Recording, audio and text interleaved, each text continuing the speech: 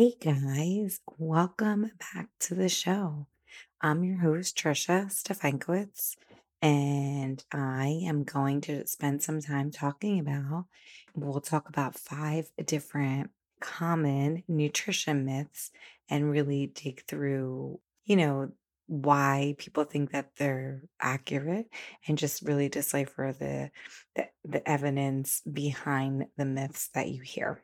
Before we start this show, I want to remind you that I have a freebie and it's a meal planning made easy freebie. And basically, it's just what I use every weekend when I'm trying to figure out what I'm going to consume for the week.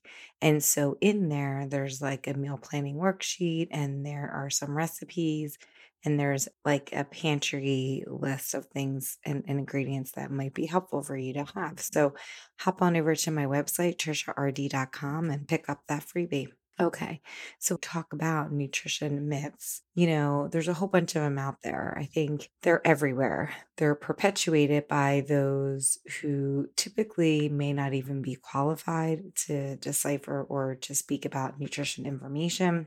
They might be from somebody or a program that is and stands to profit from a diet program or some kind of food product. There's just so much noise in this nutrition space, and it can be really difficult to sift through the myths to find the facts. Nutrition can be confusing, and much of the information out there tends to be a lot of studies, and then the information that comes out to the consumers may be flawed or just misinterpreted or just not real at all.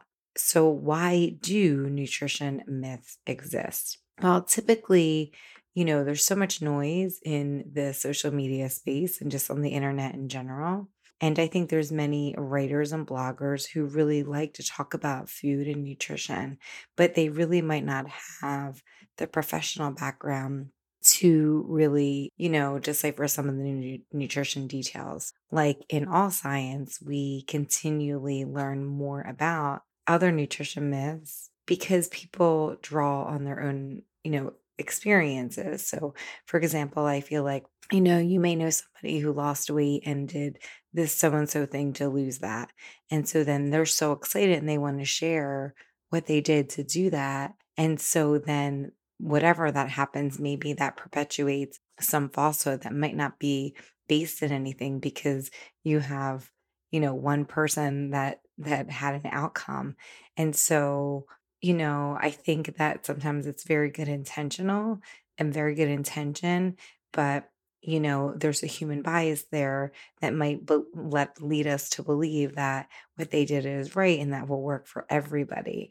And I think that's the big key here is that, what works for one person isn't going to be enough to have probably enough evidence to really maybe have that same outcome for a whole bunch of people.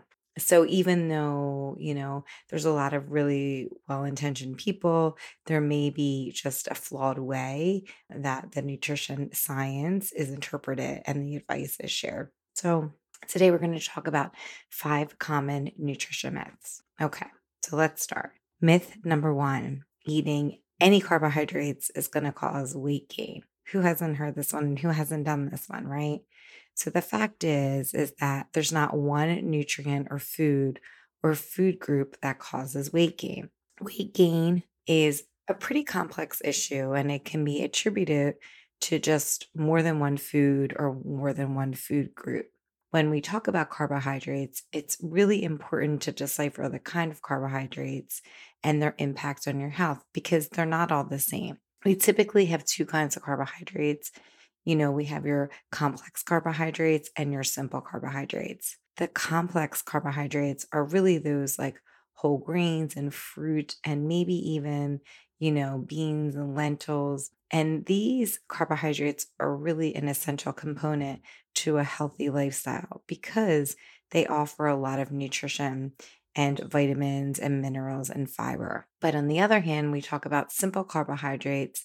These tend to be things like fruit juices and candies and baked goods. And these carbohydrates tend to have a little bit more sugar and they're not as nutritionally dense as the complex carbohydrates. Carbohydrates in itself are a major food group. And so they really offer and they are a key component of our lifestyle because ultimately carbohydrates break down into glucose, which is the body's preferred energy source. So all food breaks down into glucose, but carbohydrates are able to break down quicker so the body can get it and, and use it as energy for what it needs. So carbohydrates are necessary, but I think what happens is that any food, not just a carbohydrate, in excess of what your body needs results in weight gain. But in Western society, I think that there's just this preference and there's a pretty big intake of highly processed carbohydrate foods.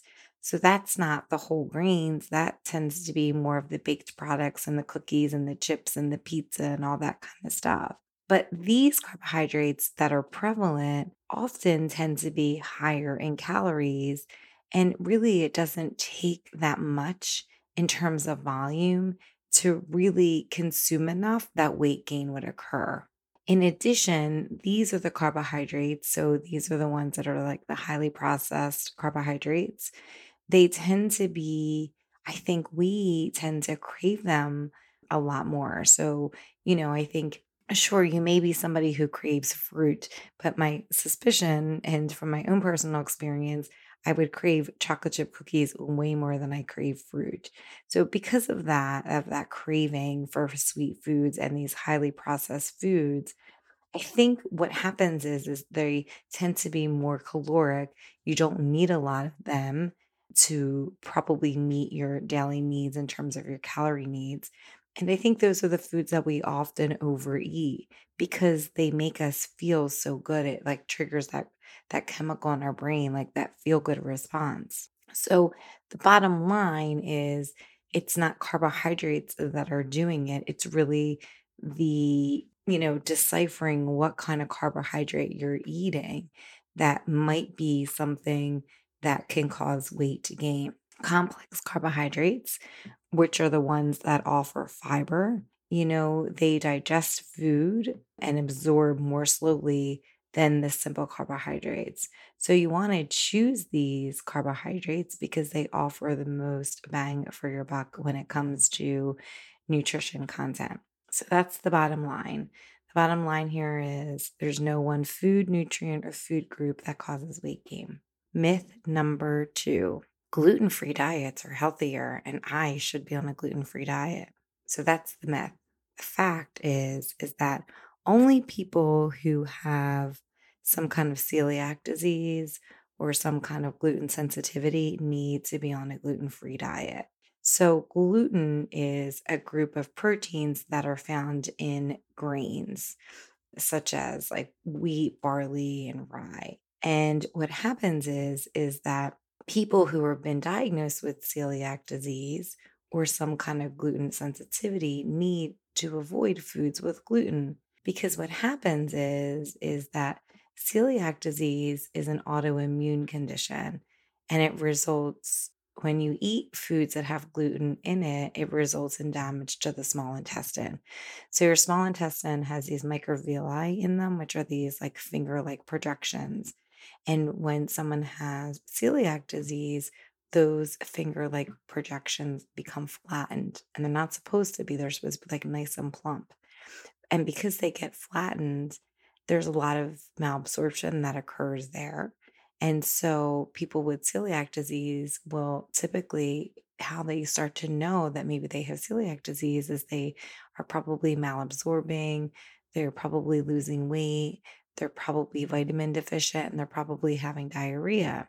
So what happens is once they start eating things that are gluten free, they start to gain weight, they start to get replenished in the vitamins or minerals that they're depleted in. And so there's a necessary component of having, a gluten-free diet for that population because to eat gluten is much more harmful and they need to avoid those foods because it's causing them harm.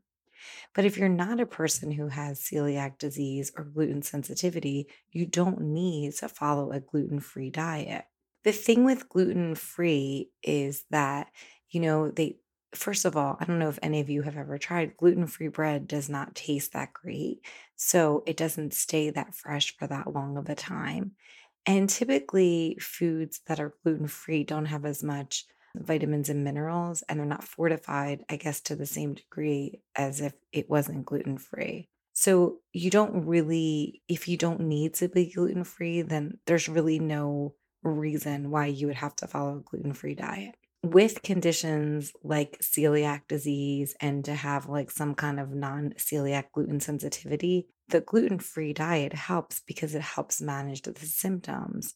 So if you don't have, if you haven't been diagnosed with celiac disease or a gluten sensitivity, then eating foods that have gluten in them are really, you want to eat foods that have gluten so they can be part of an overall healthy diet. And you want to emphasize foods that offer nutrition, such as whole grains and refined grains. So, the bottom line here is that if you are not, gluten sensitive and you don't have celiac disease, there's no real benefit for you to eat and follow a gluten free diet. Myth number three: alkaline water is better than regular water. Okay. The fact here is that plain wooded water is totally fine and that there's no evidence to support that alkaline water really has any health benefits at this point in time. So recently, alkaline water has become all of the rage and it touts these health benefits, including weight loss, increasing energy.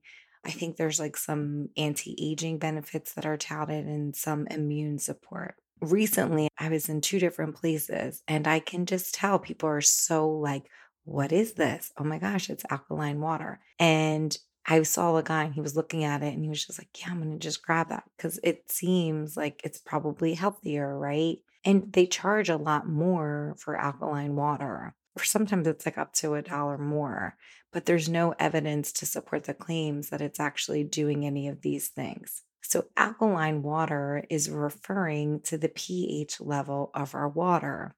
Most water has a pH of 7, and alkaline water has a pH that is higher. But our bodies are really, really great at maintaining this neutral pH. And so, how you get to a neutral pH is, by drinking water that's closer to the normal pH of 7. So, just kind of taking that into consideration that we may not need to drink something when our body can compensate and produce and make, our body's neutral and to the pH that it desires. The studies done for alkaline water have been relatively small. And so at this point in time, there's not enough evidence to support any health claims about alkaline water.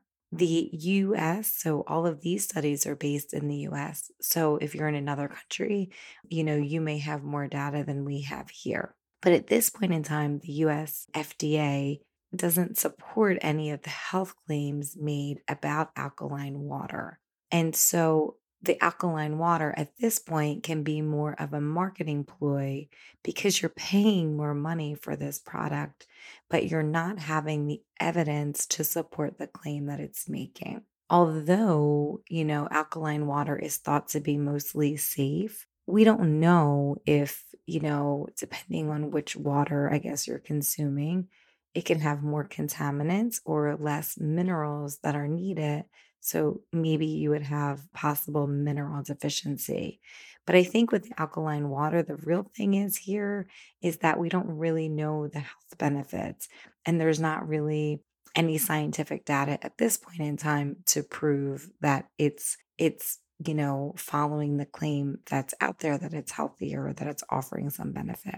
So the bottom line here is that regular water is sufficient for most people. Myth number 4: I can't eat after 7 p.m. or whatever other time that you decide that you can't eat after. It could be 6, it could be 8. But the fact is that there's really no magical time at night to stop eating. So at 6 o'clock, something doesn't just magically happen in your body, or at 7 o'clock that says, oh, you shouldn't eat anymore. It's largely thought that it's the overall calorie intake throughout the entire day that makes more of a difference in terms of, weight gain or health benefits versus the timing of the calories that matters. Okay. So you're going to hear a lot about nighttime eating. Okay. And so there is evidence to show that those who work night hours have a greater incidence of obesity. And nighttime eating in itself has been attributed to things like habit and stress and cravings and mindless eating. And typically, nighttime eating isn't really related to being hungry. And so some of the other things that are contributing to nighttime eating can make it really difficult to pay attention to your hunger and satiety clues. And so you may find yourself eating at nighttime, even if you're not hungry, because it's a certain time at night. Maybe there's a routine or a habit that you do at night. Maybe at nighttime, it's the time that you finally have 5 minutes to yourself after a long day of work and making dinner and cleaning up. And that's kind of your time that you can veg out. And so it's really easy to get into the habit of like, let me just grab something that's going to make me feel good in terms of food and turn on the TV because all of those things may be providing some sense of comfort. But that nighttime eating may not really be, in fact, caused by hunger. It might just be more of a habit. And one other thing I want to talk about when we talk about this time of not eating after like 7 o'clock, there is, intermittent fasting. So I feel like I would be remiss if I didn't talk about intermittent fasting, especially if we're talking about, that there's really no magical cutoff time. Intermittent fasting is something that you may have heard about that it's gained a lot of popularity in recent years as an eating pattern that vacillates between periods of eating and periods of fasting. So, a common plan for intermittent fasting is that you maybe eat for 8 hours and then you fast for 16 hours. People that are doing that would probably fall into the category of they might not be eating after 6 or after 7 because depending on the amount of time that they want to fast. So what might happen if you're doing intermittent fasting is that you stop eating pretty early in the night. So maybe that would be a 6 or 7 o'clock. And then typically you're skipping breakfast and you're only eating 2 meals during the day. And fasting has been around for many years, and there is often a religious reason in addition to this popularity that it's gained in like the kind of the fitness world. But I want to say that the fasting is not for everyone, and it may not be beneficial in people who have diabetes or are underweight or have a history of disordered eating or low blood pressure or are, trying to get pregnant or breastfeeding. So the bottom line with this myth is that no matter the time, whether it's 7 o'clock at night or 8 o'clock at night or 9 o'clock at night, if you are truly hungry, you need to eat. Because the thing with intermittent fasting and the thing with nighttime eating is that, although they may be used for certain purposes, really what the goal here is to start to listen to your body and the cues that your body is telling you. And so if you're intermittent fasting and you're starving and you're ignoring those cues, then it's going to be really hard for you to get to a place that you have, that feeling of identifying when you're truly hungry and when you want to eat. And remember, with like any eating pattern that you do, you want to try to be able to do something that you can do forever. So if you're gonna, take on some kind of pattern of eating, you want to make sure that it's something that isn't just short term. It's something that you feel like you can do and it's sustainable over time. And then the last myth we're going to talk about is that juicing or cleansing is required to detox your body. So the fact is that our body has natural mechanism through which it detoxes. Your body is an amazing, I mean, just so amazing, all the things that it can do. And so typically we don't need specific foods or drinks or diets to detox our body because it knows what to do. And, there's organs in our body that help detox these and detox the things that we eat and drink. So that's our kidneys and our liver and our lungs and our skin and our GI tract. So there hasn't been any evidence to support that cleansing or juices actually detoxes, specific toxins. But also, I know in terms of like, juicing or cleansing, I think that sometimes it has a role in the sense that it helps eliminates food that may be bothering you. Or I think sometimes people use cleansing or juices as like this pivotal step when they're trying to make a health change. And it's kind of a way that they can just like kind of start over and renew themselves. So they're not meant to be on a long term plan because they are low in calories and they don't usually have a lot of protein. So they're just meant to be done in the short term. And if you decide to do any kind of like cleansing or juicing, just talk to a doctor or some kind of nutrition professional before you do that. And especially if there's supplements involved in that, you probably want to make sure that you have somebody who is well versed in those supplements to kind of ensure that you're safe. A lot of supplements that are taken are not regulated by the FDA. So you're just kind of taking things. So you just really want to make sure that you have a health professional helping you through that process. The bottom line here is that the best way of eating to promote overall health is a diet rich in like veggies and fruits and whole grains. And that, this way of eating can include, if you wanted to, or if you felt like you needed to, you could include juicing or cleansing, but your body has a really great way of detoxing itself when it needs to. So before I leave these myths and we talk about like some things to look out for, I really want to just say that, even though we're talking about how all of these are nutrition myths, I think that it's important to remember that we all come from a really different background. And so, you know, culturally, there may be things that, that there's no evidence to support, but that people do because it's a cultural or traditional thing that's prevalent in a particular cultures, and there's values held in that. And that's okay. There's no right or wrong here. So, what I'm here for is just to decipher the myths based on the current nutrition information, but keeping in mind that nutrition information changes all of the time. And that, you really just want to kind of do your research and do research beyond what someone is just telling you to do. Do some really good research to figure out, when it comes to nutrition, if it's something that works for you and that it has evidence to support it. And I want you to remember just to kind of keep this open mind that, there's so many factors that come into play when it talks about eating. And it's like whether it's our taste or our preferences or our family's taste or, our budget or our accessibility or the values that we have. All of these things play into the nutrition myths. And again, there's no right or wrong here because what I've decided is, what we've talked about here is being nutrition myths. For some other culture, it may in fact be a way of life and not a myth at all. And so, what I would say is just, just have somebody, if those are things that you want to do, just have somebody with you that knows what they're doing and that you're just kind of not doing it alone, that you have a professional. So, when we're talking about nutrition information, like how do we know what's credible? How do you decide that?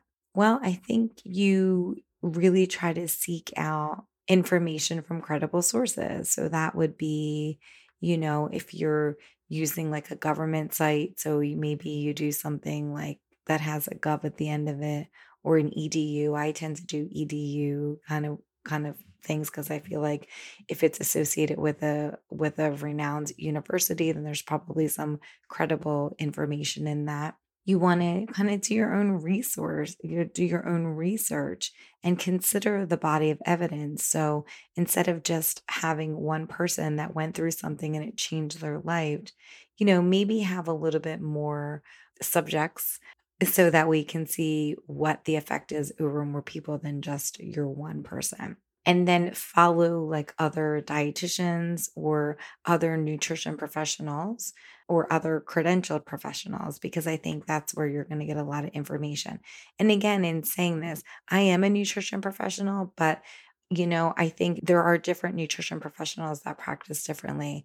So, what are some red flags that you need to look out for when you're trying to decipher nutrition information? So, what I would say is to really like look at the website that you're looking at and see if they sell like any products. Typically, if you're going to have something like a food or supplement product, something like that, they may be really pushing their own agenda with offering nutrition information.